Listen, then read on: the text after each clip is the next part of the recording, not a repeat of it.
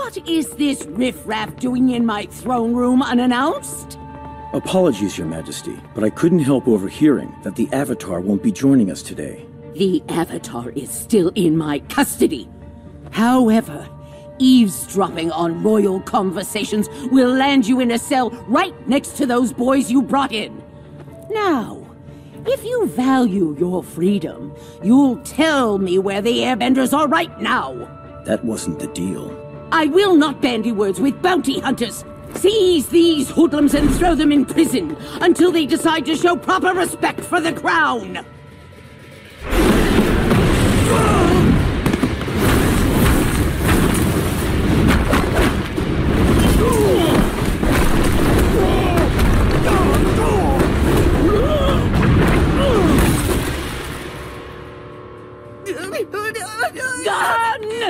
Get back here and lay down your life for your queen, you coward!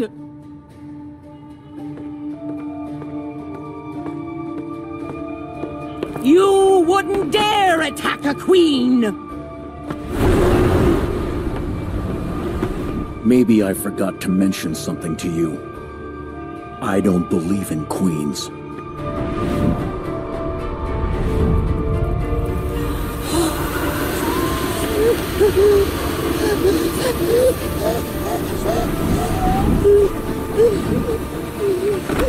You think freedom is something that you can give or take on a whim. But to your people, freedom is just as essential as air. And without it, there is no life. There is only darkness.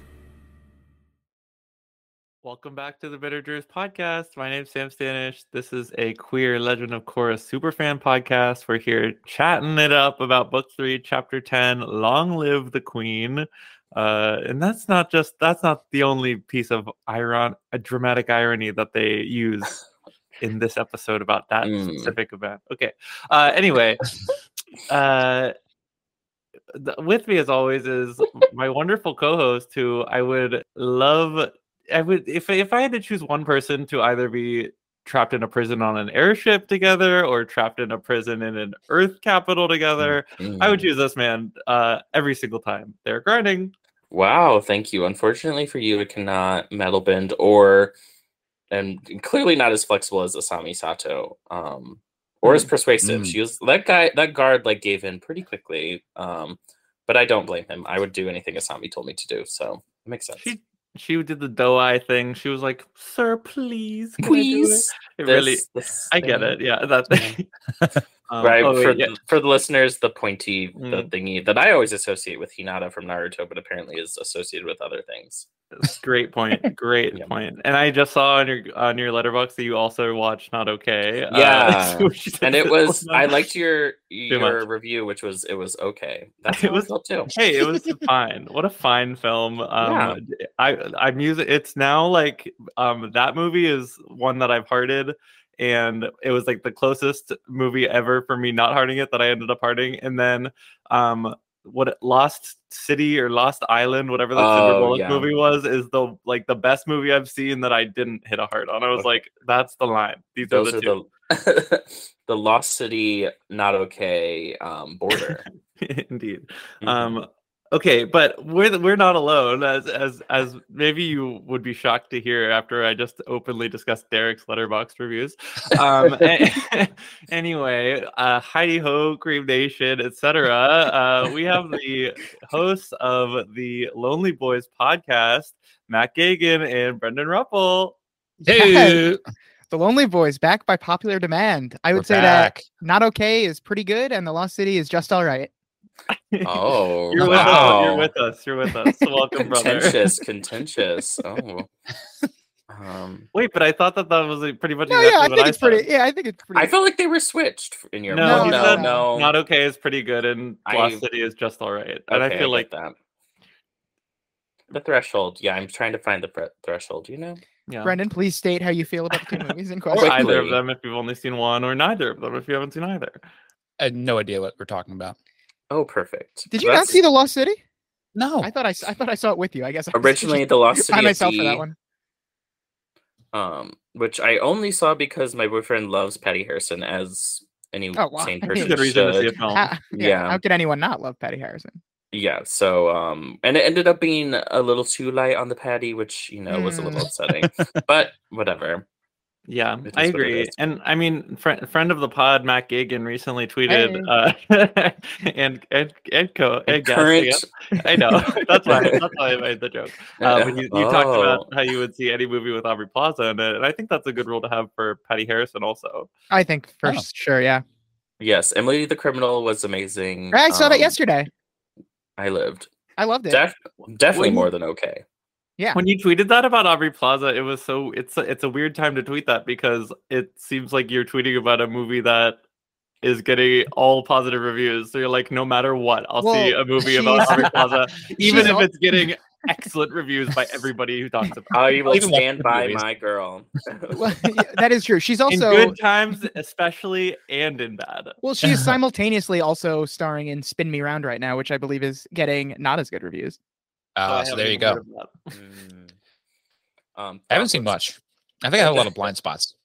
Yeah, you've really been sleeping on Movie Tuesdays recently. But have you seen? I can't do it. I have. I've seen Blind Side. Oh, Blind Side. Yeah, is that the film? I don't know.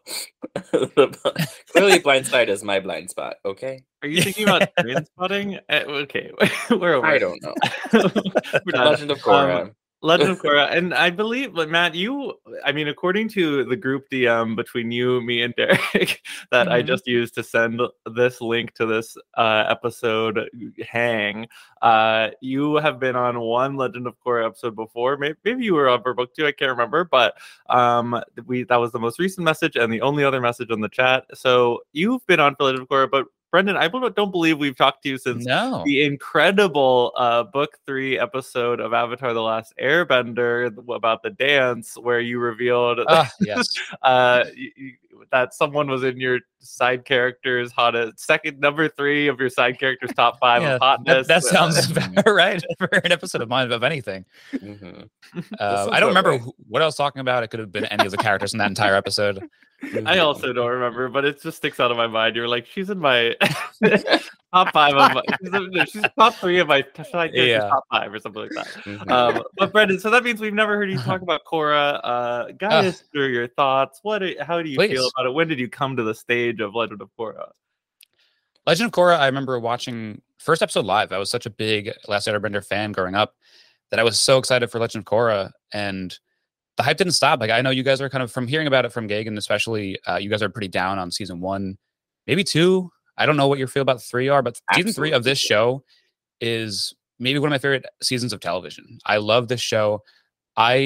Season 3 and 4 make this show to me almost better for me than Last Airbender. I love this show. It's incredible. It's the adult version of Last Airbender that I needed as a college kid, and I'm sad that it ended up being like airing on Nick.com at one point, but it's sad. It is a sad fate for the show, especially like they lost budget to a point where they had to do like a recap show in season 4. Just like such a sad episode where the show that season was picking up steam and then just lost it with that episode for me. But it's just an incredible show. Definitely some growing pains here and there, but season 3 they find their stride. Absolutely. I feel like everything you said. I feel like it's like popular, this might just be like fan folklore, but I think it's believed that this episode we're talking about is the reason that it got moved to Nick.com. Because there is, in fact, a very just on-screen death that we watched. Yes. Also, I keep forgetting to say this before the pod, but I know last time Brendan you were on, we did like any spoilers you want, but now we're doing no spoilers for the rest of the show. Gotcha. So you didn't say anything. I had a feeling. Say. Yes. I did not think about that, but I was kind of thinking like this is the most graphic death of all 100 episodes of this universe we've seen. I don't know. Far. I don't know if that's true even. Because, when I picked this episode, Gagan gave me the floor, and I picked the wrong one. So this is not what I wanted to talk about. I watched the episode. I think I combined this one and the next one in my head because I remembered both graphic deaths. Well, this is on you. And because if we're gonna rank them, sorry. If they're gonna rank, well, he just said no spoilers. You were like, I figured. Well, I had to disagree with him and saying that this is the most graphic death. It's maybe up there. Yeah, maybe It's up like there. it's like top 3 in your top 5 for Who sure. more? Sure. But Who this is more? something else. This is I'll something put in the else. chat who I believe Brendan is talking about. No, I understand future deaths, but I am. Oh, you meant to up this point, though. Yeah, like, Oh, of sure. the Oh. 100. Oh, Now- like here we are sorry. in this. I didn't realize this space. is episode number 100 here. Total. I don't know that it is literally, sure, but okay. Okay, we just can't just saying. be fact checking each other the entire podcast. Everyone's just like, you're wrong. Yeah. Now, when But I any- finally started watching Avatar: The Last Airbender after many years of not watching it, Mm. Brendan and our other friend Gerard would always be telling me, wait till you get to Korra. That's it's even better than the Avatar. And they kept pumping it up for me, saying how good The Legend of Korra was, and that it was an even better product. Do you still stand by that, Brendan? I do, and I watched Avatar: Last Airbender maybe for a fourth time after watching Korra for a third to like try and disprove myself and be like, you know what, maybe I'm stupid and Avatar is better. And I remember it being like a little bit childish, and it is, especially in the beginning, but it's charming childish, and I liked it almost equally as much as Korra until like you get to the finale. And I won't talk about the finale, even I've spoiled enough already, but the finale is great. It's a great wrap up. Dies in the finale. Yeah, like, they do all die. I'll admit that. I thought you were going to say you rewatched all of the Avatar and The Legend of Korra in preparation for this podcast. Yeah. I rewatched it. I actually don't like any of it, quite frankly. I But also they just do a great job of wrapping things up and just like keeping it small, and they don't ever go too far. I'm glad you keep calling Avatar the Avatar. The Avatar. Like, I don't know why that's really funny to me. You're watching the Avatar. Yeah, the Avatar. The Avatar is much preferential to what the Paramount Plus bio of the show that I accidentally read today says. It's like Korra goes on a dangerous quest to become an avatar and fights the equalist movement. It's like, Well, I guess it's like Sorta. technically she's one of many. It's just like An they're avatar. not concurrent but she doesn't with each become. other. She's not becoming an avatar. born She it. is Yeah. the avatar. That's fair. I don't know. Maybe they're like speaking in the like lowercase a. She's like an avatar for some I other saw- grand idea. I saw a deep Yes. uppercase A. Then Brendan, can't defend you it talking anymore. about this coming out right when you were going to college is same as me. I guess we're holding hands club for the Yes. year we graduated high school. Anyway, that brought me to a flashback that I don't think I've talked about on this podcast yet. But the two shows that I was the most excited for going into my freshman year of college, like where my headspace was at, giving you a full picture of who I was Legend of Korra, as discussed, and Aaron Sorkin's The Newsroom, which I would probably not be doing a full series episode by episode recap podcast of that. That's not next. No, I don't think that'll be Ah. in the mid-season break between Survivors 44 and 45. Yeah, I don't see it in the cards, unfortunately. Sorry. I hate to disappoint you. I don't know what else even came out this year. I don't even know what I was anticipating beyond this. Well, this was the year Avengers came out, the first one. Wow. Oh, Jeez. back when I was a fan of that man. Indeed. Dark times for all of us, I would assume. Which man are we talking about? JW, Joss Whedon. JW Stillwater. Yeah, Joss that's who I Whedon. guess was. Yeah. Joss Whedon. Lots of things to say.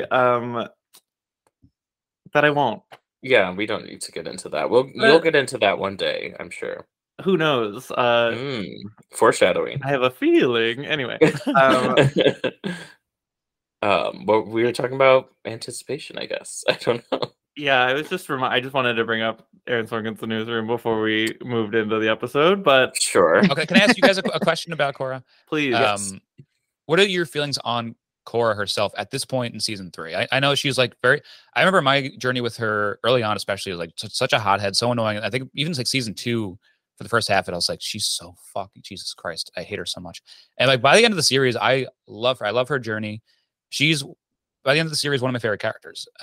Season 3, it's like she really comes into her own. At this point, Yeah. I would say that she's completely giving. I would say that the concept of her and her journey in books 1 and 2 are so interesting, and it's like a complete flop on the delivery of what they like were going for.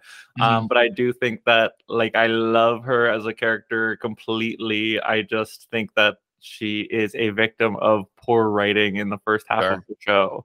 Whereas, but Totally. like her whole series arc and just like her as a character and her as an avatar, I love.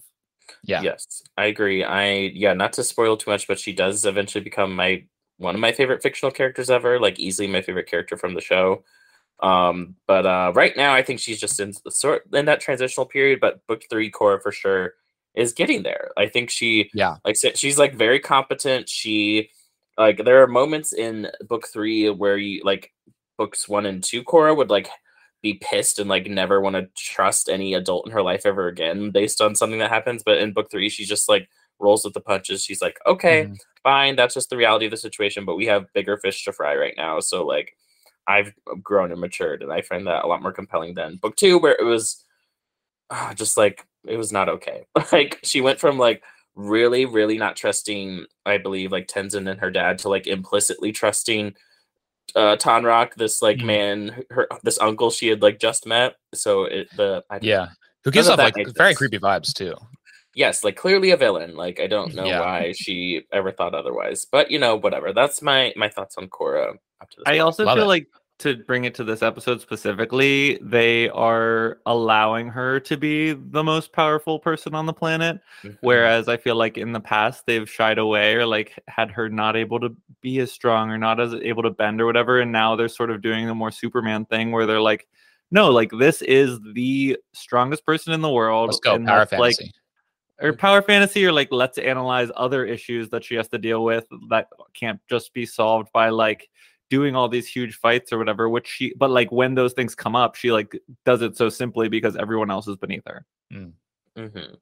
Absolutely. And I think the Red Lotus clearly present here a problem that like she can't solve. She can't be everywhere at once. She can't unsuck a breath out of a person, unfortunately. Which not to get to like the fireworks factory of this episode so early, but yeah, we'll talk about how slayful that is. Literally It is slayful. it is so slay, and they do not even have it be the last thing that happens in the episode, and I was like, how bold. Like Yeah. what an amazing And thing. there's like a dune worm even in this episode. Like that's Yeah. not even like I don't know. This episode has everything. I agree. Let's get into it. So the first scene we see Korra and Asami have been being brought into the airship. It's this guy who's very much giving Admiral Adama. Looked it up. Mhm. Edward James Olmos has never voiced a single character on Korra, but It's a shame. they were going for it and they knew what they were doing. Mhm. And yeah, like Korra's like, I talked to the Red Lotus in the spirit world, like you gotta do something. And they're like, you are talking like a crazy person. You can't go to the spirit world and you didn't negotiate with terrorists there. So shut up. And also, like, what does she expect these like henchmen to do about it? Like, Right. we're on it. I did love this episode for like fully confirming that airships can be flown by one person. Like Mhm. Yeah.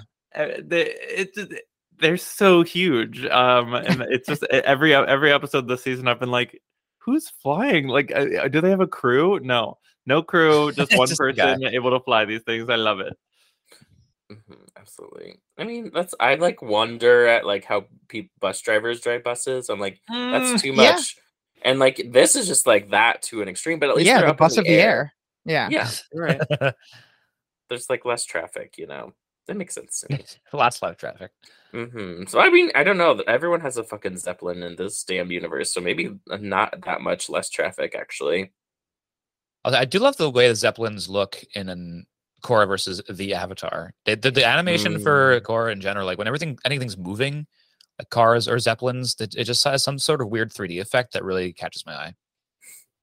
Yeah, and it doesn't like take me out of it. Like the thing I always think about in Avatar when they would do when they did a 3D effect is in the third episode when they're at the Southern Air Temple and Aang blows into those things, and like the way they turn is just like that is the ugliest thing in the entire world because it's so clearly CGI. But then in this, it's meshed very well. Yeah. And I don't know if you've mentioned anything at all about the Dragon Prince, but that show comes after this and it looks like shit. I don't understand. Okay. It gets better. Yeah, I actually watched. I just watched all of the rest of season 2 and all of season 3 because season 4 is coming out at the end of the year. And it is? Yeah. Season 1 is done in a different style, but like by the end of season 1, I was like, wait, this is like fierce. But then like they change it for season 2 and it's like more normal animation. That's good too. But like by the end of season 1, I was like on board with what it looked like. I was like, I think I'm halfway through season 1. I stopped because like it was. I just thought it was overall bad. That's fair, but if the animation is all that's like preventing you from continuing on, there is regular animation in books too. Okay, it's not the whole thing for me, but like that was part of the problem. It gets better and better, I would say. Okay, yeah, that's what I was hoping. Okay, good. I would say Dragon Prince is the like only show that is like very much tickled the same like parts of my brain that Avatar did. Like even more so than Korra, honestly. Oh, good. It's great. We live. So this is the part where we mentioned earlier, like Asami gets chained to a pole. Korra gets, in her like, what's that called? Hannibal Lecter chair. Yeah. God, she's like fully can't do anything. Like I don't know what's going on in the mouth, but I guess they're afraid of fire probably. Yeah. But Asami's like, "Can I please stand up?" And the guard's like, "Sure, I love you." Yeah, I mean they're lucky Asami's so damn charming. Like she's able to set all of this emotion just through her charm alone, which is the dream, to be that charming that you can just save the day. You are. That's your hair that shiny? Yes. Yeah, thank you. Matt Gagan, if I had you tied up and you were like, "Can I please stand up?" I would be like, "Sure, I'm charmed." I mean, I'd be worried about being uncomfortable first and foremost. I'd be like, "Can I please? I just don't want to be on the floor." And then I just use my charm. You know what? I do identify with this, to be honest. You should. Yeah, I mean, if you were in a Saw scenario and you said, "Jigsaw, could I please start this challenge?" You'd be like, "Absolutely." It doesn't work on me. We often have each other tied for Lonely Boys recordings, and he goes, "Uncle Queen, can you please untie me?" And I say, "No." That is true. Stay there. Fool me 5 times. Shame on me. So this is when Korra asks for water, and he's like, "Absolutely not. And we're not going to be bringing you any earth or fire either." And then it's funny, which is great, which is good. And then this, I didn't, even though I knew what was happening later in the episode, it did not hit me until I rewatched the episode where he's like, "I mean, I guess you've got air, but hey, there's nothing we can do about that." And he walks away. Spoilers for those listening and watching along at the same time. Yeah. Yes. They're like, I mean, by the time they get to this part of the podcast, they would have already seen that part of the episode like 8 times. That's true. And I do believe this was another moment that was hilariously mashed up with this like running fandom joke of the SpongeBob laughing in the corner. Do you remember this on Tumblr at all? No. Like, because when you would watch it on Nick, there would be like those little bumpers that would come in at the bottom, or like, yeah. On the bottom. I guess one of them is SpongeBob laughing. It was in book 1. There's like a scene where it's the scene where Korra's like falling from like the ceiling of the pro bending arena, and like SpongeBob like pops up in the corner like cackling, and like I think ever since then it was just like a fandom running joke, and I believe I've definitely seen a version where the Queen gets murdered with SpongeBob in the corner. It's great. That's very funny. Yes. Memories. They just don't do. I don't know. They just don't do television like that anymore. You can't make jokes like that with like streaming services. That's true. True. Although there are a lot. I mean, you can talk about like how Hulu only has like 1 ad at a time. That's true. I'm so glad that fucking Addison Rae one is gone. I haven't gotten that one in so long, and it makes me. That one like actively made me angry because she can't hold a note, like literally. And they had her humming. I was like, they did her really dirty. She's trying to release her album. I know. I hope I hope it fails. I'm sorry. I hope she does not. She's doing something right because I've heard the name. So Yeah, that's from me just like 5 seconds ago. Just 5 seconds ago. So yeah, Yeah. she's You're doing doing something something right. Derek just talked Derek's- about her. Derek's talking about her on the Bitter That's- Jurors podcast, so she's doing honestly, something right. I'm platforming her, and that's my fault. I shouldn't do that. We're punching up. So we go to this scene. Mako and Bolin also tied up. They're in a truck. Really, the gang is in some bondage this up. Yeah, Mm. everyone being held hostage this episode. They Mhm. love it, and they're like getting gagged. They're like in the bad way, and it's just like whoa. But so like Bolin is like just chatting him up. He's like bored. He's got the gift of gab, and he's just like, how did you like do all that? Like you stayed in the prison for like 14 years. Doesn't it get boring? They're kind of like, yeah. They actually only 13 years, but it felt like 30, which Mhm. isn't that much of an extreme exaggeration. I feel like only like double what it actually was, more or Yeah, less. that I feel They like, were you know, going if- for the- if- I think they were going for 13 going on 30. Oh, Because there you I go. had that thought too, but I was like, that doesn't really make sense though. It is Big- funny though. It's like it almost felt like more than 13. Like, Yeah, yeah, I mean, probably. Whoa. Okay. They're just big Jennifer Garner heads over there in the writers' room. She was in that I- right? Yeah, What's the that's Zac right. Efron one? Is there a Zac Efron one? 17 again. 17 again. Okay. Mm. And then I I'm think more there of was a 18 fan of the again as Tia well. and Tamara Mowry version. Ah, Oh. Of which one? 17 again. I've never. That's wild to me. As a Twitch's head, I'm surprised I've never heard that before. You better do some research. I was a big Uh, sister guy back in the day. Yes, I love Sister Sister Sister. is great. Mm-hmm. So we get to Speaking- this. Yeah. Oh, sorry. Oh, No, well, go we get ahead. to this point where Ming-Hua is like, when I was in prison, I would make up stories about the guards, like he's sleeping with him, she has a baby at home, like that kind of thing. And Bolin's like, that's fun, and he does it with the lava guy, and he's like, your mustache came in when you were 10, you were raised by a sister, and there's sexual history between the two of you. And the mustache guy is like, 2 out of 3 is not bad. And I'm like, which one is never the said it. one that's not Right. the one? This is 2 truths and a lie right here. We have Yeah. to figure out which Yeah. one's a lie. I mean, I ship the two of them. I don't know. He's Yeah. clearly gay, so like it's the mustache and the sister thing for sure. Derek, Okay. we've looked been at each talking other, all though. season about how they're queer polycule. You think that this is one line that doesn't I connect? think it's it's like a I don't even know what would you call Inverted that? house kind of thing. House Mm. without a house with a caved in roof. Yeah, it's a love. Okay. It's a queer house with a caved in roof. Yeah, a queer house with a caved-in roof. Classic.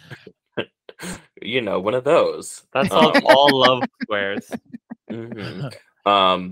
But I relate to this man, because I too definitely had facial hair at 10 years old and Wow. had a great older sister. She didn't raise me, Yeah. but she did watch Project Runway with me, which is like tantamount to the same thing, Yeah, that's true. I didn't get the mustache till I was 14.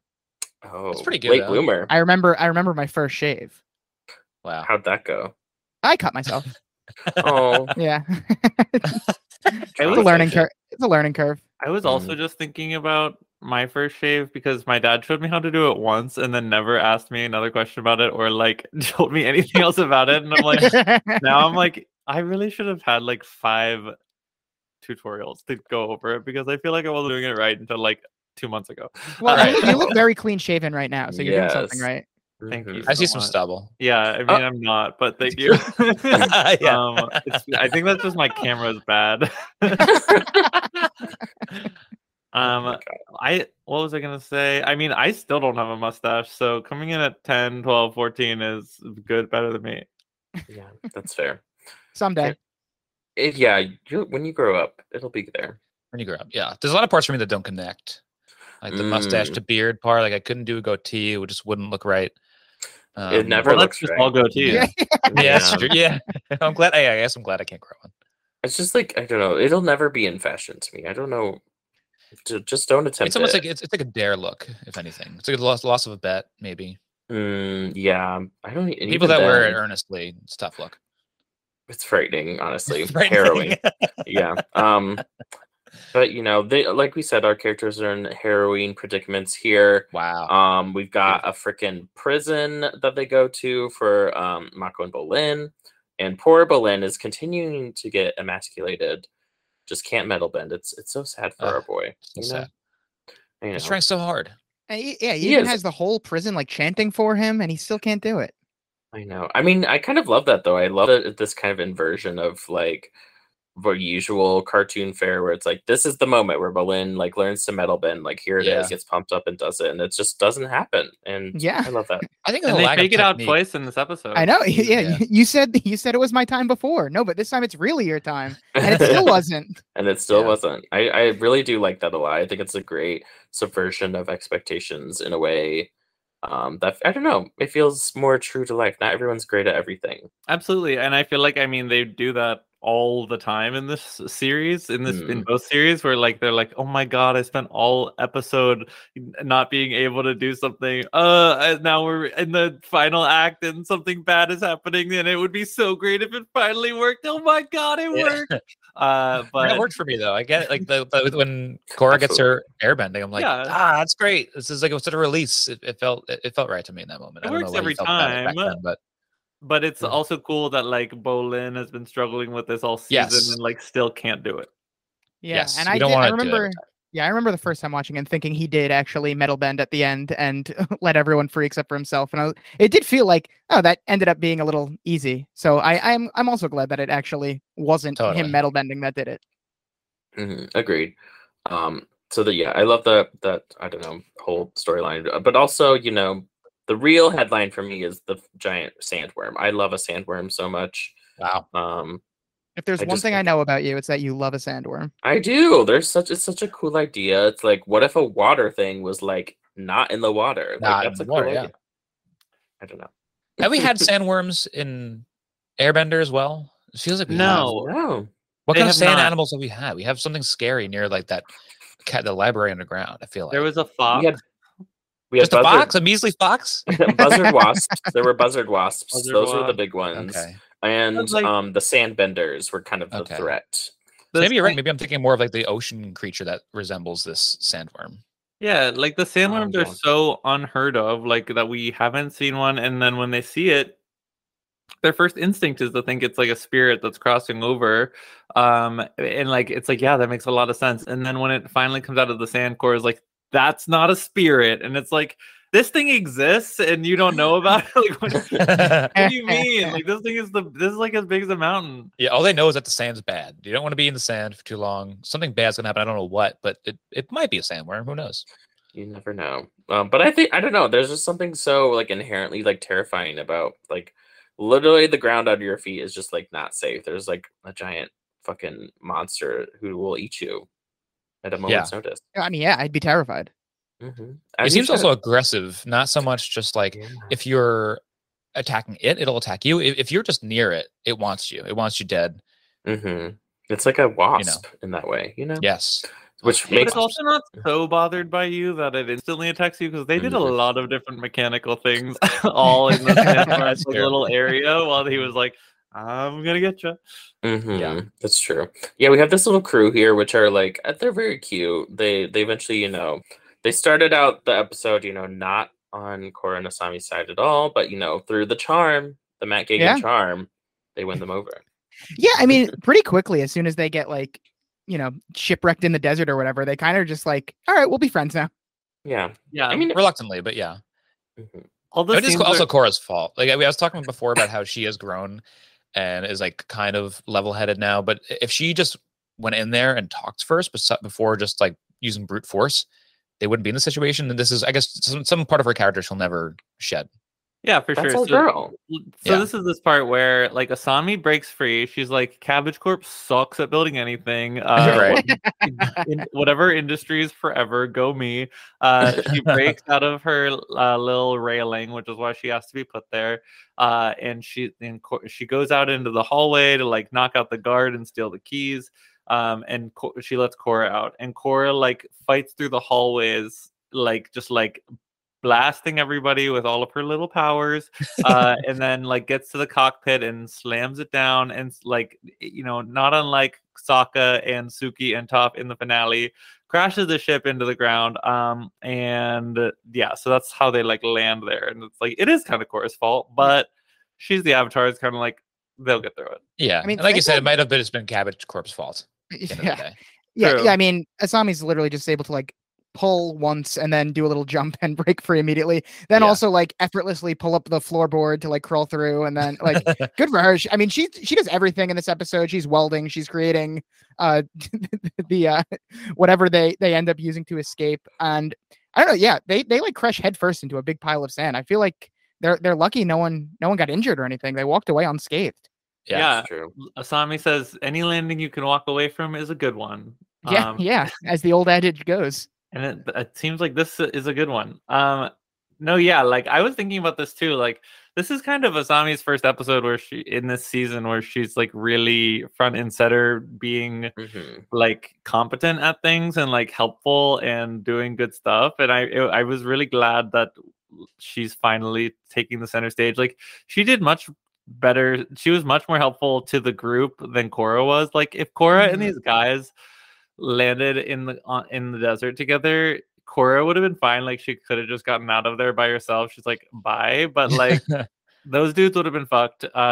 Just waiting around for the blimp from Ba Sing Se to come rescue them. Like they didn't even send out the blimp until like the very end of the episode. It seemed like so. Like that sandworm was gonna kill him. Oh yeah, I mean she was amazing in this episode. I'm glad Korra gave her the credit she deserves at the end of the episode, and she's like, Asami saved us all. Like yes, she did. She was amazing. Yeah. Period. It's about time. Period.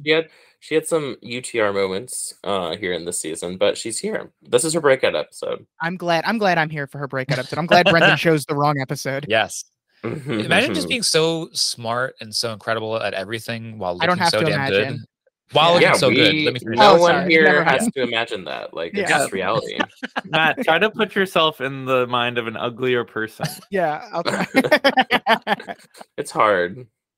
I don't even know what that would look like, to be honest. We don't need to think about that No, darkness, you know? that darkest timeline where I'm Yes.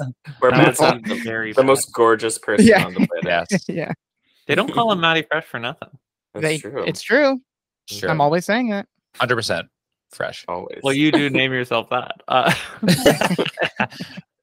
So at the same time that they crash into the desert, Zahir and the rest of the Red Lotus are arriving at the Earth Queen's palace, and they're like, we've got prisoners for you, and we've got information for something else. And they're sort of like trying to work out a trade deal with the Earth Queen. She has no idea who these people are. Like, but she like knows they're evil just like her, basically. And she's kind of like, we all do evil things. Let's help each other out.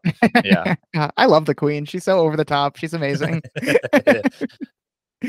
True. I wish that these world leaders had been involved in the show much earlier. Like we get at the end of the episode that like this is the first time Korra and Zuko have seen each other in like 12 years probably. And it's just kind of like, if you are the leader of a nation, and Korra is on that level as well, like wouldn't you see each other more frequently than that? I don't know. It just seemed like I just wish that they had been like in the global politics already. Yeah, that's true. I guess she's young still, and she hasn't really been involved with all the politics until recently because they wouldn't let her. So maybe that's a little bit of a part of it. She's now For sure. finally competent. Yeah. That's my final thoughts. Yeah. Okay, great. So yeah, Yeah. Zahir comes in and he's like, we're giving you these dudes just as a show of good faith. Thank you for talking to us. And she's like, I recognize those ragamuffins. And then she's like, okay, well, where's the airbenders? And then Zahir's like, well, where's the avatar? And they're like, okay, well, when we get the avatar, you can have the airbenders. When we get the airbenders, you can have the avatar. They're just kind of in, and then they go to like some waiting room, Like the villain waiting room. in the hallway next to the throne room. It's just kind of like I'm sure there's like some cucumber water in there or something. It would be like cucumber zucchini water in Avatar world, you know? Zucchini water, wow. It always has to be a combo thing. The duo of it. Okay, I Yeah, see. you know? Like a cucumber kumquat water. A cucumquat. But I love that. I don't know. I love how the Red Lotus like naturally just like they form themselves into like a pose wherever they are. You know, they like make a tableau. It's Yeah, very, they definitely very- have to. They definitely rehearse that in the off time. Like, absolutely They have Zahir's like, we have to work on our blocking today, so to clear your schedules. Absolutely. That's what they do in the spirit world while they all sleep. They're like, okay, see you in a little bit. We'll work on our little formations. But it always works for me. They look so gorgeous. I love them. They just all look so distinct and like just like so well done. And I was so glad Plee spoke in this episode too. I feel like she doesn't frequently get to, and she, was equally part of the evil doing planning in this episode. Absolutely. Good for her. Yes. Yeah, very good. Unfortunately, they didn't explode the queen to death. But They tried. They did. That's true. Yeah. So yeah, we get this scene. The airship has been fully cleared of sand. Korra blasted it all with air, and like it seemed to make quick work of it. And the guy's like, it hasn't been cleaned since it flew off the lot. And then if I was there, I would have been like, you flew it off the lot. It instantly started losing value. But I wasn't. And so they try out the ship. They're like, okay, if the engine's up and running, we can go. We got this. We did it all ourselves. We don't need the stupid other ship from Ba Sing Se. And then the sandworm just bites through it the second it takes off. Classic sandworm behavior. We've all been there, Yeah. If One I of learned those one days. thing from Dune, it's that sandworms hate ships. They do. What's up with that? I know it's like the rhythm in Dune, but like, what's the problem here? Well, Yeah, maybe- Korra and Asami weren't walking like this. Yeah, they should have done their Mm. sand walks. They should have, or they should have been. One of them at least should have been Oh my, Oscar wow, Sam's Isaac. still going for it. There's a full body down there that you really aren't seeing, but it was good. It's good. I can't wait for Korra to use the voice. That's gonna be fun. and the Earth Queen will never use her voice again. Oh. Anyway, It got Oh, wow. snatched out of her body. dead. There's this. Okay, so this is where I was kind of surprised that the captain of the Earth ship's like willingness to work with them after their ship gets destroyed. Asami's like, okay, well, instead of that, here's what we'll do. We'll make it an air glider just like the Sand People, and we just need like a big thing and a couple pieces of ship. And then like I just assumed that the Earth captain would be like, no, we're not doing that. We're like gonna go. We're just gonna wait and like we don't need you. Like blah blah blah. But Yeah. he's like, yeah, sure. Like let's start grabbing bits of metal. Hmm Yeah, He's he's like- down for it. He is. He's like not afraid to, given to authority. He's not. Yeah, I don't know. He's not an Listen, unreasonable guy. He's seen what Asami's capable of. He's willing to give her the benefit of the doubt here. Let's try out your way. Absolutely. Can we also talk about how like the term "sand people" sounds so racist? I don't know if it is or not in that does. world. I really it hate just it. doesn't. It Definitely. sounds very Thank you for derogatory. bringing that back around because it's like that is what they are. But I'm kind of just like, It absolutely is, and it's like, well, it's because it's like the Sandbenders are definitely based on like the people from Tatooine, Star Wars, blah blah blah, which Okay. is like Raiders. for sure very racist. Like, Yeah. Mhm. so it's like a not racist version, but of like a The racist. derivative Yeah, of it's like racist. thing. tertiary racism. Yeah, racism by. I think it also by association. yeah, it makes Yeah. sense because they literally are sand people if they only spend all their time in sand and they're sand benders, but it just doesn't sound good on paper. I feel like Sandbenders at least is like more descriptive of like what they Yeah, do. They bend totally. the sand. Sand Right. people's like I don't know. Okay, yeah, but- sand bender. Derek, they're not all sandbenders. They just live there. That's fair. People of the sand, maybe a little People of better. the sand. Like they live there. Yeah, I agree. Those are Earth Kingdom citizens. People. Yeah. Of, They're people. They're just people. Yeah, we're all humans at the end of the day. people of Yeah. the sand I could be learned from a the guy fun in the spoof swamp. of a Rage Against the Machine song. People I'm of sorry, the what? sand. Never mind. Sam can go instead. This I didn't- podcast is too gay for that. I'm sorry. He's Hey, out. liberal. The only Rage of the Uh, Machine we know on this podcast is the one that Britta Perry references in that one Hell yeah. episode of Community. The only Rage Against a Machine that I know about is when the big worm ate the ship. Hello. Was it rage or was it just instinct? I don't think the worm has ill intent there. It's just trying to survive. You're right. Or mate. Maybe that's why it's so. Maybe it thinks the blimp is like another sandworm. Could be. Huh. Or I mean, maybe it recognizes that it's not another sandworm and it doesn't care. And it still wants to have sex with it. Yeah. Now I'm glad I mentioned Rage Against the Machine. Yes. I don't know if this is usually how the show goes, but Sam is on fire today. No, that's how it usually goes. That's Usually how it how goes. Sam. Oh, Between damn. the dance and the car off the lot joke earlier, it's just really getting out of hand. Brendan, I don't know how many of my Lonely Boys live text to Matt Gagan you are forwarded on, but I've been listening to a lot lately to catch up. And so I feel like I just know exactly what to say to make you laugh. Yeah. Sam somehow is not sick of us yet. He has been giving me his updates on all the stuff he finds funny about our podcast, which is great. I love it every time. Keep them coming. Yeah, I don't get any of it. Well, I don't have your number or your social media, so I'm sorry, but you'll get it all when I appear. We mention it at the end of every episode. Sure. I forwarded you the Venn diagram that Sam made of us. Oh yes, that was good. I like that.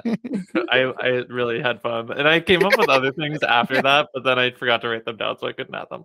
Okay, we'll have to make a Lonely Boys Bitter Jurors Venn diagram, and I know on my side it's going to be Rage Against the Machine jokes. Okay. What's our side, Sam? What is your side? Exclusively only us that we make. It's going to be sand people talk. It's going to be racist. Nope. Calling out racism. Oh, there we go. There. Sure, there. They encourage racism on the Lonely Boys, I assume. Well, you do talk about Gossip Girl and we talk about Avatar. It's like, which one is less racist? Yeah. That's very fair. This is a whole other spin-off podcast. Which one is more racist? Talk about that every week. We should do that. That's a really good idea. We have a different guest on every week to discuss. Tell me, which of these is racist more so? Yeah. I believe this podcast exists. Oh yeah, it does. You're right. But yeah, they've used the glider and they do it. Asami does the thing as usual. She slays. Yes.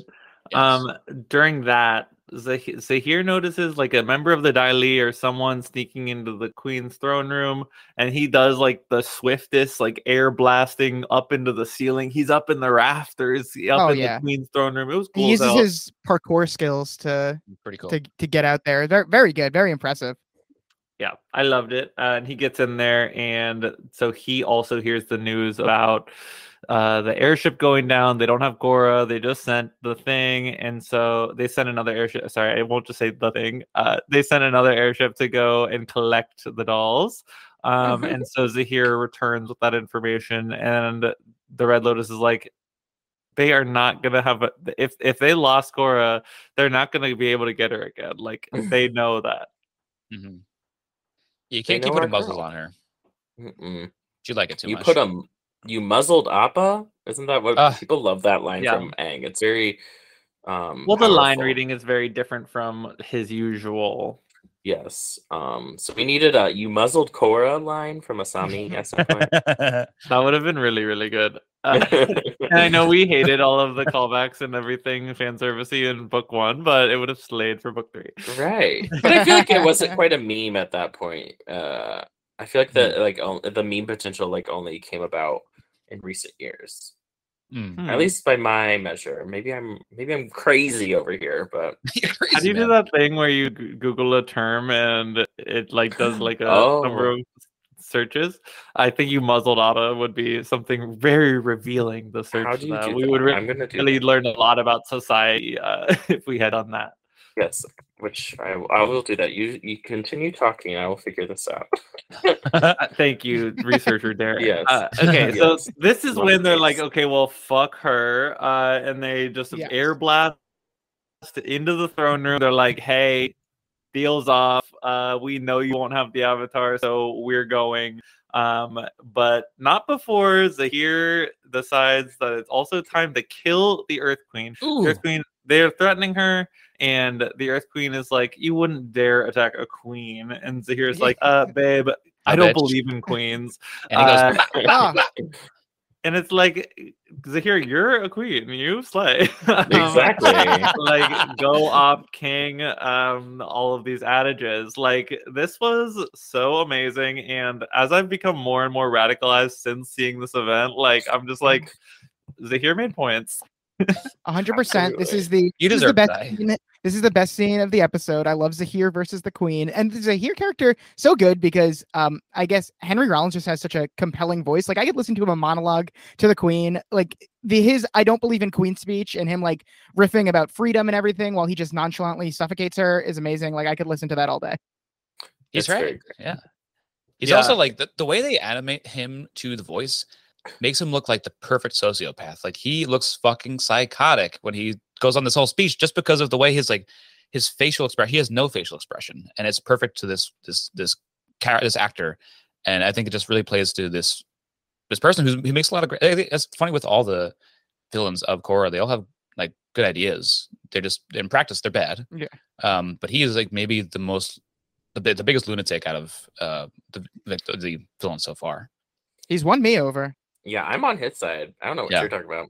I don't really know if he is the biggest lunatic of the villain so far, because like last season, literally his plan was to have demons inherit the earth, whereas like No, yeah, sure. I Zahir is mean, lunatic kind of as like far as people like being take friends with him. over. If you're gonna be gonna pal around with him, he's the last guy I'd want to hang out with because he just You wouldn't would want to scare me. grab. You wouldn't want to grab a beer with Zahir.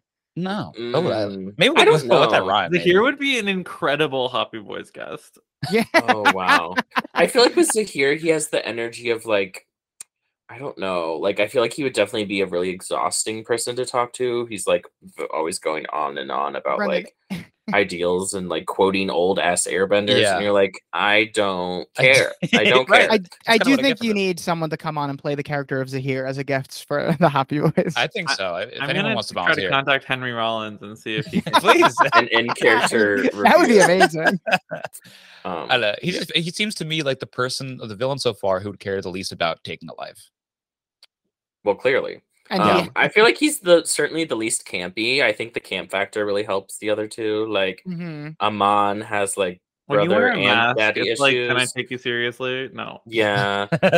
And then like yeah, Unalaq, whatever his fucking name was, Uncle Badman. Uncle Badman. He at least like he's talking about like his Pokemon that he loves so much or whatever. Like that's at least something fun to talk to. About, Right. Yeah. Yeah, Brendan, earlier in the podcast, you were talking about how Korra keeps like the conflicts small, and I think that really helps make Zahir an accessible and like very good villain, because like comparatively to previous season, like it is not a small conflict at all, and like you can't even wrap your head around it.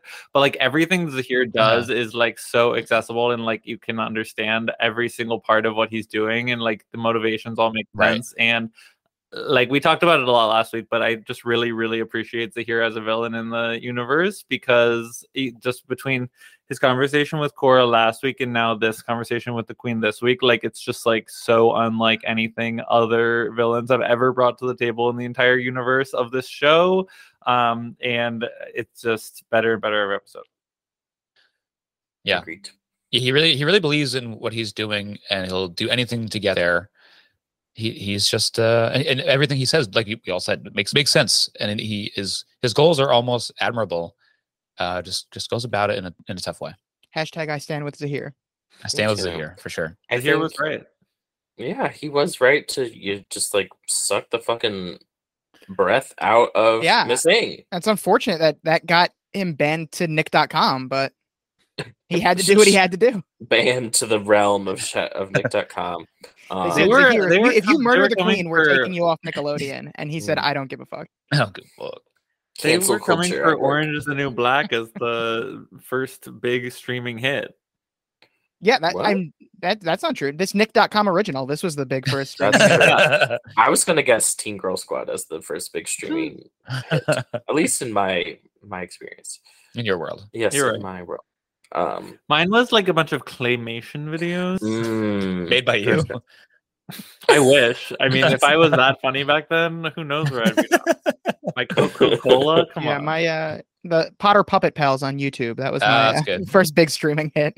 Yeah. That's fair. Do you think that Zahir's like literally sucked the air out, or did he just suffocate her with that ball? I think It was an air sucking. Sucks it out. Yeah, that's so cool. That's even cooler than just suffocating. Yeah, I agree. And I also love that this is like this is something that actually has been like in the Avatar lore since like before, like since like the series Bible. I remember like way back in the day when Avatar like first started, they like essentially posted the like series Bible like on Nick.com as like here's cool. what each of the bending elements do, and like they for sure like spoiled blood bending on there. Like Oh wow.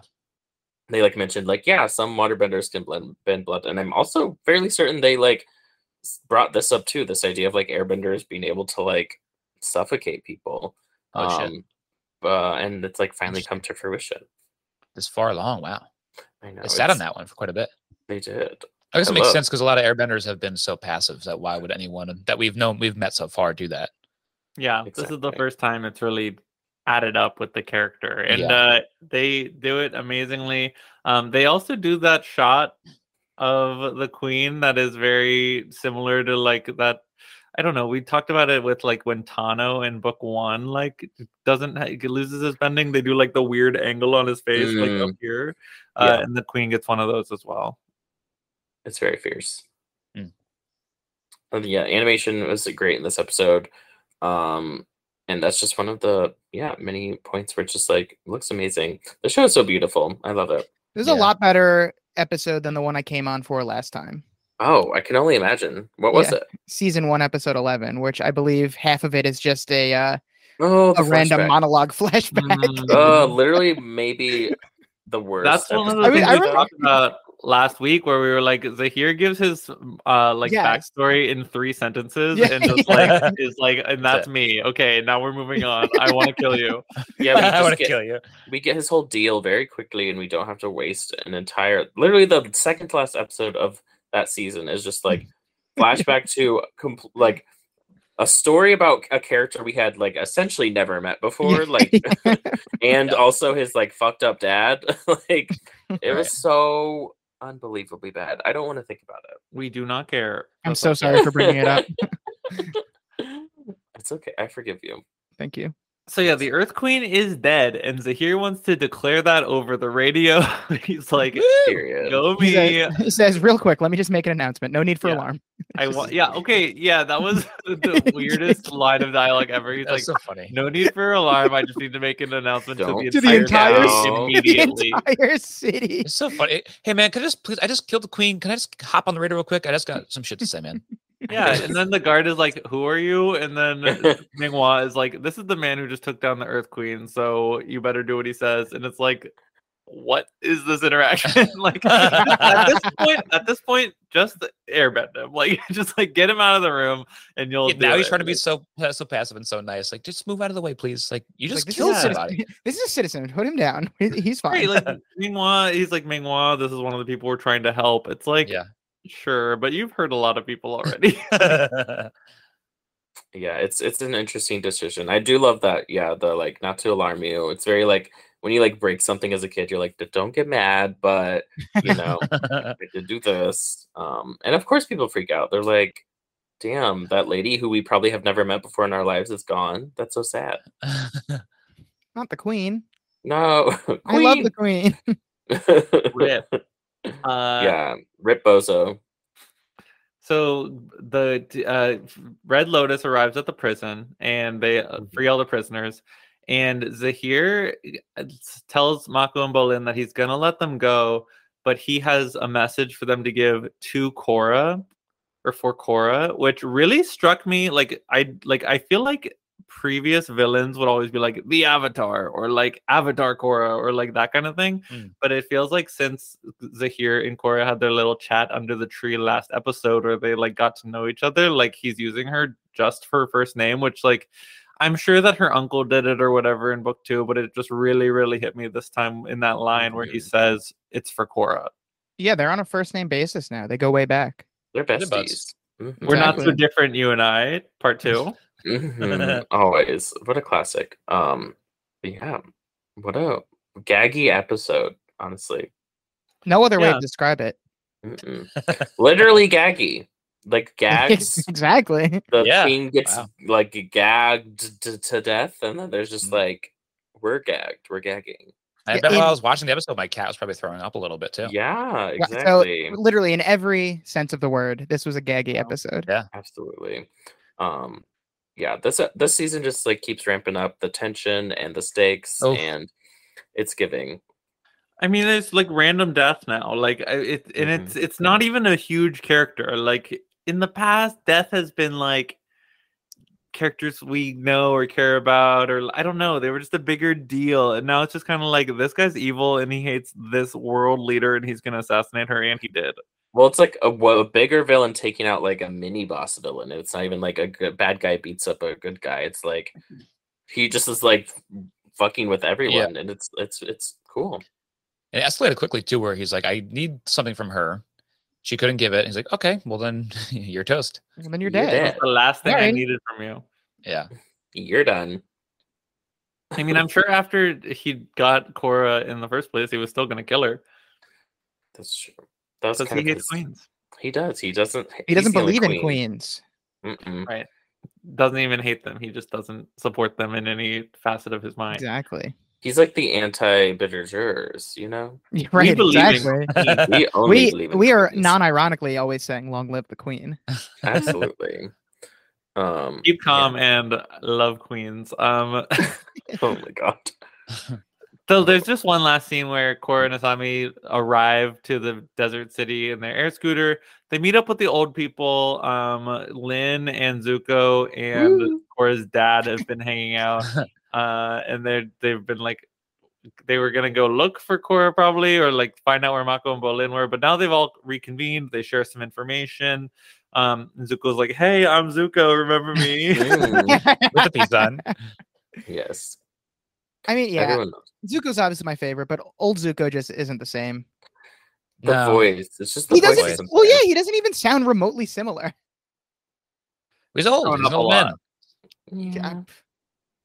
I don't know. I agree, Matt. He's like Zuko, like visually, but it's still fun that he's here. You know. Matt, Sure. okay, here's what we're gonna do. We're gonna give you a sentence to read now, as you Okay. would normally say it, Great. Okay. and then we'll all reconvene 60 years from now for you to say Absolutely. the same Yes, exact please. sentence. And I bet no one will be able to tell the difference. I'm always going to sound like this. What's the sentence gonna be?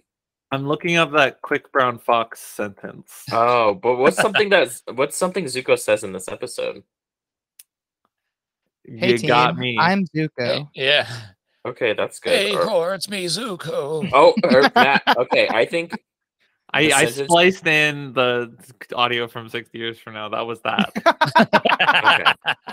Hey guys, Sam from the future here. We waited I 60 sound years. like Matt in the future. We waited 60 years to release this episode, but I can tell you that this is what he sounds like. mhm. Sam Well, with the- no. Okay, here's what I'll do. Look, if time travel exists, I will send this MP3 back to myself so Ooh. that I can put it in the episode tomorrow. Good. All right. Okay. Well, if time travel exists, I'm going to appear behind Sam and like kick him in the face. Ooh.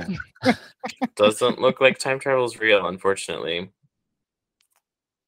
Well, I'm glad. I don't. I mean, that seems like a rude thing to do. I don't know. I was like, what's the most like impactful thing I could do? You know, That is it. Kicking Mhm. Sam in the face would have the most impact out of It anything would. that you could do. Like, imagine if we had all just seen like a foot. That would be appear out of nowhere crazy. and just like kick Yeah. Sam in the face. I mean, just imagine how different life would be if Sam got kicked in the face. My God. I really would not like to know how that butterfly wing affects the future. That's true. Can't allow that to happen. Yeah. So, the old people are there, and what's the cliffhanger?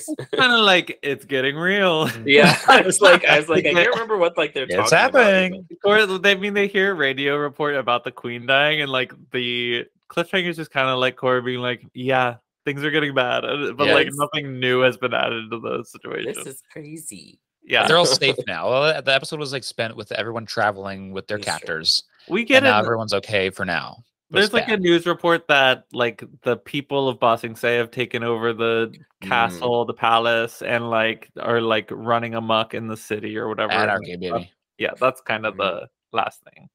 I Yeah. live. That's why I do like this one, but I was slightly disappointed with the one I picked just because it did feel like a setup episode for the remainder of the season. Like the last 3 episodes are just like all almost like season finale quality, and this one was like very good, but just like it's obviously leading to something better for me. You got to see the kill.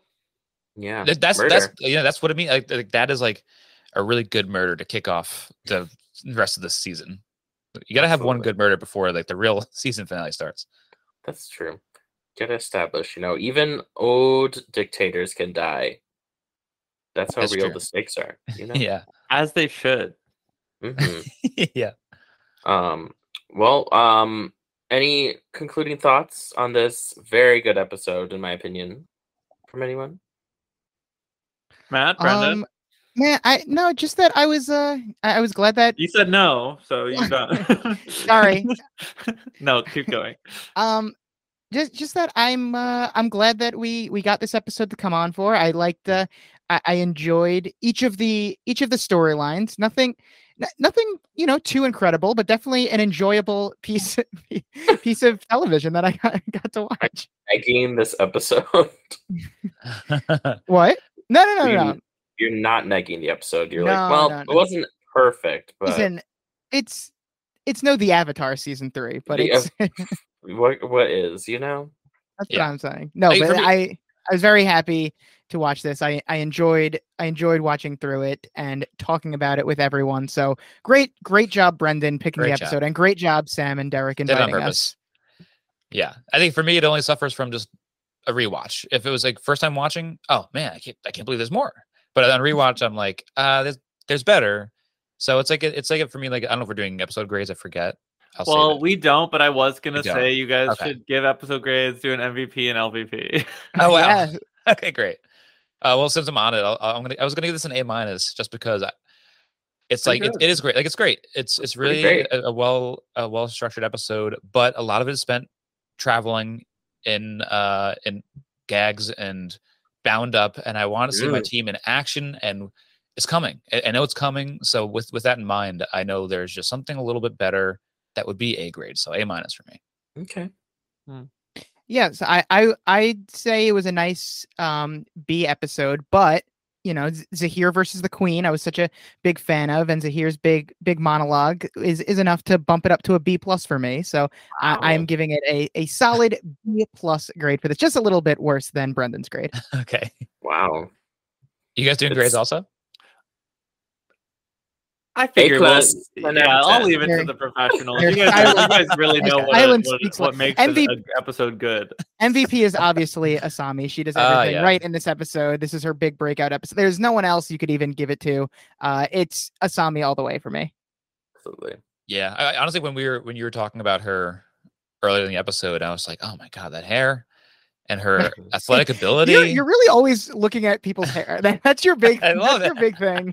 It's so shiny. Big hair guy over here. Yeah. Yeah, it's really nice. That's the number one topic of conversation only on the Lonely Boy over at the Lonely Boy. Well, only this most recent, like the second half of the season, because hair was so bad for a while. That's more what it was. It doesn't come up unless it's amazing or terrible. So this episode is amazing. It's no Serena who hasn't washed it in weeks. This is Asami washes the perfect amount, because you shouldn't wash all the time or else it'll be naturally greasy or whatever happens to it. Maybe it gets dry. I don't really have long hair, so I don't know. I know it's not good to wash too often. But Asami whether seems you have long hair or short hair, you shouldn't be washing it all the time. Right? Yeah, right. But you don't see the bad effects if it's short. I'd probably wash too much, honestly. Someone should update Asami's wiki to say that she washes her hair the perfect amount, and use this podcast as a citation. But Asami, like everyone would have died without her. Like she just does everything right. I think Korra has a case maybe because she got her out. They got everyone out of there, but she couldn't have really done it without Asami. And like Sam said earlier, Korra could have gotten out of there on her own, but she would have to have left everyone behind. Asami gets the whole gang back, and as I spoke about, she does it while looking great. So Asami, way to go! And Korra herself even admits that. So it's like exactly, MVP. For me, the LVP has to be the queen. She fucking died. Yeah, I mean, she gets lost the murdered. episode. It's tough to say she didn't lose the episode because she starts the episode alive and in charge of a lot, and by A the whole end, nation even. yeah, not only has she lost the nation, but she has lost the ability to breathe. Sure. Yeah, like what a flop, honestly. A flop. Bad performance. I'll just to be contrarian, I'll go with the Dai Li gets the LVP for me. I mean, they've been so dominant throughout the whole universe, and like immediately gets taken down by the Red Lotus, and they've been such a force to be reckoned with for so long, and you see them go down with nothing. Terrible. I feel like the faceless guards in Avatar were a lot more threatening than the faceless guards in Korra. Like, Yeah. the White Lotus and the Dai Li here it's just like, who Bad are showing. you? You've never stopped anybody. But like, I just feel like even the random Fire Nation soldier was more of a threat to Team Avatar than like the White Lotus against any villain so far. I guess they're old and washed up now, or like everyone's getting more powerful and learning more about bending. I don't know what to really attribute it to. I think it's that, you know. And now let's do some Legend of Korra theater. I think we already did it before. Hello, I'm Zuko. Yeah. Yeah, that's true. Yes, good thoughts, everyone around. Yeah, Wow. good ratings. Good ratings. Yes. Yeah. Slay. Well, Well, we couldn't provide more controversy, you know, with like a left field pick for MVP. But you know, sometimes you just not gotta when Asami Asami's- slays all yeah. episode like she Right. does. wow, Matt, you basically This is said the weird. exact same sentence that I was going to say. Yeah. But well, thank you, Lonely Boys, for making this episode a little less lonely. Oh wow. Oh, that's That was beautiful. Wonderful. Letter. Wonderful. Poetic. That's great. No, an Um, honor to be on every Yes, time. thank you so much. Yeah. Oh yeah, you're on every time from here on out. You just Okay, feel great. like Yeah, on we the- just worked out our contract. yeah. Sign here, sign here. Yeah, well, thanks. Oh my gosh, this is awesome. Matt, do you have anything you want to plug? Yes. First of all, follow me on Twitter at MattyFresh24. We have mentioned our Lonely Boys podcast, which, if you have not picked up based on context clues yet, it is a Gossip Girl rewatch podcast. We are now finished with the first 2 seasons of Gossip Girl, so plenty to catch up on if you're just starting now. And as for other projects, I've been on this network twice this week now. You can catch me on Wow. the Stanuatu podcast with Wow. the iconic Christine, and also Lita guested with me, and it was a lot of fun. I was laughing throughout the whole episode. It was amazing, an iconic episode, an iconic cast, an iconic 3 people talking about it, if I do say so myself. So check that out. And that's all I've got for this one. Brendan? Very good. If you care about anything alcoholic, we have a lot of that kind of stuff going on over at the Happy Boys podcast. We talk about beer a lot. We talk about seltzers. Sometimes we talk about maybe a cocktail or two. If you are interested in any of that, we do a lot of those sorts of things over there while also just having conversations and being a little silly. So check that out if you I'd like say silly a lot things. silly. A lot I'd say silly. a lot Most, silly, to more be silly honest, than yeah. alcohol talk, honestly. I'm still waiting for my invite to be I on the know, Happy I Boys know. podcast. we keep meaning to do Sober October. We really want to have you on for we have a few like non-alcoholic beers we would love to we're saving for you, but then we keep drinking through October accidentally. So we'll let's just have to do it any random. October's coming up. I know we're gonna do Oktoberfest Wow, instead of you're Sober October, so we're gonna go the other direction. Oh with my god. Unfortunately, we're going the other direction, Sam. We'll So, talk I'm to just you gonna- next I I guess guess year. I'll I'll- on for 2023. No, we're not gonna wait for a specific month anymore. We're just gonna have to call you in for a regular old episode, so that'll be even better. Yeah, actually, I think I'm gonna break my sobriety to be on Happy Boys, so I can come on any episode. That's what I've been waiting for. Yeah. So yeah, it's a lot of Finally. fun over there. We have a lot of good friends that are friends with all of you guys on there too. I'm actually drinking on recommendation of Mel Got Served, a Lover Boy right now. So shout out to Mel. Oh, she loves those. loves those. Period. Lover boy. Lover Boy love. So Brendan, as an avid listener to the Lonely Boys, I just want to say thank you for not making whether or not you're wearing underwear a regular part of the opening. Of I the gotta bring show. that back. Thanks for reminding me. I really hope you don't, because That I was one of the wanna texts from know. Sam. I really hope this is not a future the- segment. Like It was the future. first time you did it, and I was like, "He better not." And then you only did it. You've only done it like twice since then. Was it 2 in a row? Or was it like one sporadic and Yeah, another random one? I don't remember. It was like a throwaway joke the next time, but I was like, I don't want to hear about this. Now, at the request of you, it'll come back at least one more time. But yeah, so let's check out the Hobby Woods wherever you get those podcasts of yours. And if you like the Lonely Boys podcast, you might also like the Sandy Boys, where we recap the OC over on Patreon at patreon.com/the Hobby Boys pod. Wherever you want your CW needs, essentially, you can come to me and Gagan for them. Good plug.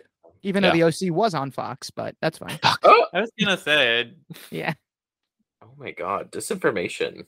So confidently wrong. But that's where the Cream Weekly thing came from. Well, yeah, Gossip Girl was on CW. That's correct. What a I just nightmare. listened to that episode Cut that. today. Cream Weekly, Mike Bloom. Yes, the Mike Bloom patented cream. Yeah, it's very Weekly. good. Oh my God. Derek, do you have anything to plug? We can follow me at Rain Derricks on Twitter. You should listen to our Survivor Otter Creek coverage here on this very podcast. I believe, let's see, finale will be next week or the week after. We're getting to the end of it, basically. I think it's the week after because we're gonna record, we're gonna release the penultimate episode on Monday, Yes. and then we'll also record the finale recap that evening. Correct. exciting. So, yes, listen to that. It was such an amazing recap of the finale. I had so much fun talking to the players on that season. Please just listen to that. Listen to Stanuatu, like Maddie G said. Stanuatu is great. I did an episode of it. Probably was better than Matt and Lita's if I had to guess. Probably. And you do have to guess. And and what else? Follow Shadowplay Gaze with me and Christine. We're in a little bit of a hiatus right now. We'll probably come back at some point once we're both like less busy with other stuff. Cover the musicals. I've been hearing that all summer. I know. I know. I've been patiently waiting. Sam, you don't understand how much we have to cover the musical adaptations of the anime that we watch. You don't. I understand. I do understand that. I'm saying you better actually do it because better do it. I think that when the hiatus started, I had seen 10 episodes of Utena, maybe 14, and now I've seen all of them and the movie. Me too. You can't rush perfection. That's right. And in the spirit of that, Sam, quickly, please give us your plugs. I was just gonna talk also about Survivor Otter Creek. It was very funny. We did exit interviews with the final 3 a couple days ago, and every time we got to this part of the podcast with them, where I was like, "Do you have anything you want to plug?" and they were all like, "No, I'm just like a normal human being." It was honestly really great, and those, the exit interviews were amazing. I don't think no one knows the birthdays of the people who played, so I can spoil that the winner is a Virgo. So, Wow. Which is, I don't what You've what said what's too much. You've said too I've much. said too much. I don't know. Okay. This episode started with a spoiler, and now it will end with a And spoiler. wow. spoiler. Yes. Well, other plugs. I'm at Sim Stanish everywhere. My episode of Stanuatu will be coming this coming week. Yes. Gotta catch up, actually, in order to do that. I'm excited about that.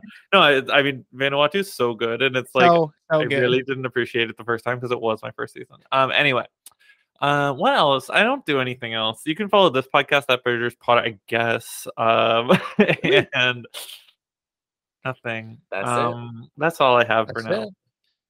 Yeah. Thank you, my lovely boys, for joining us, and thank you all Yes. for listening. Our bitter duties. I feel like we haven't called you that in so long. So true. Um, Bye. Bye. Bye.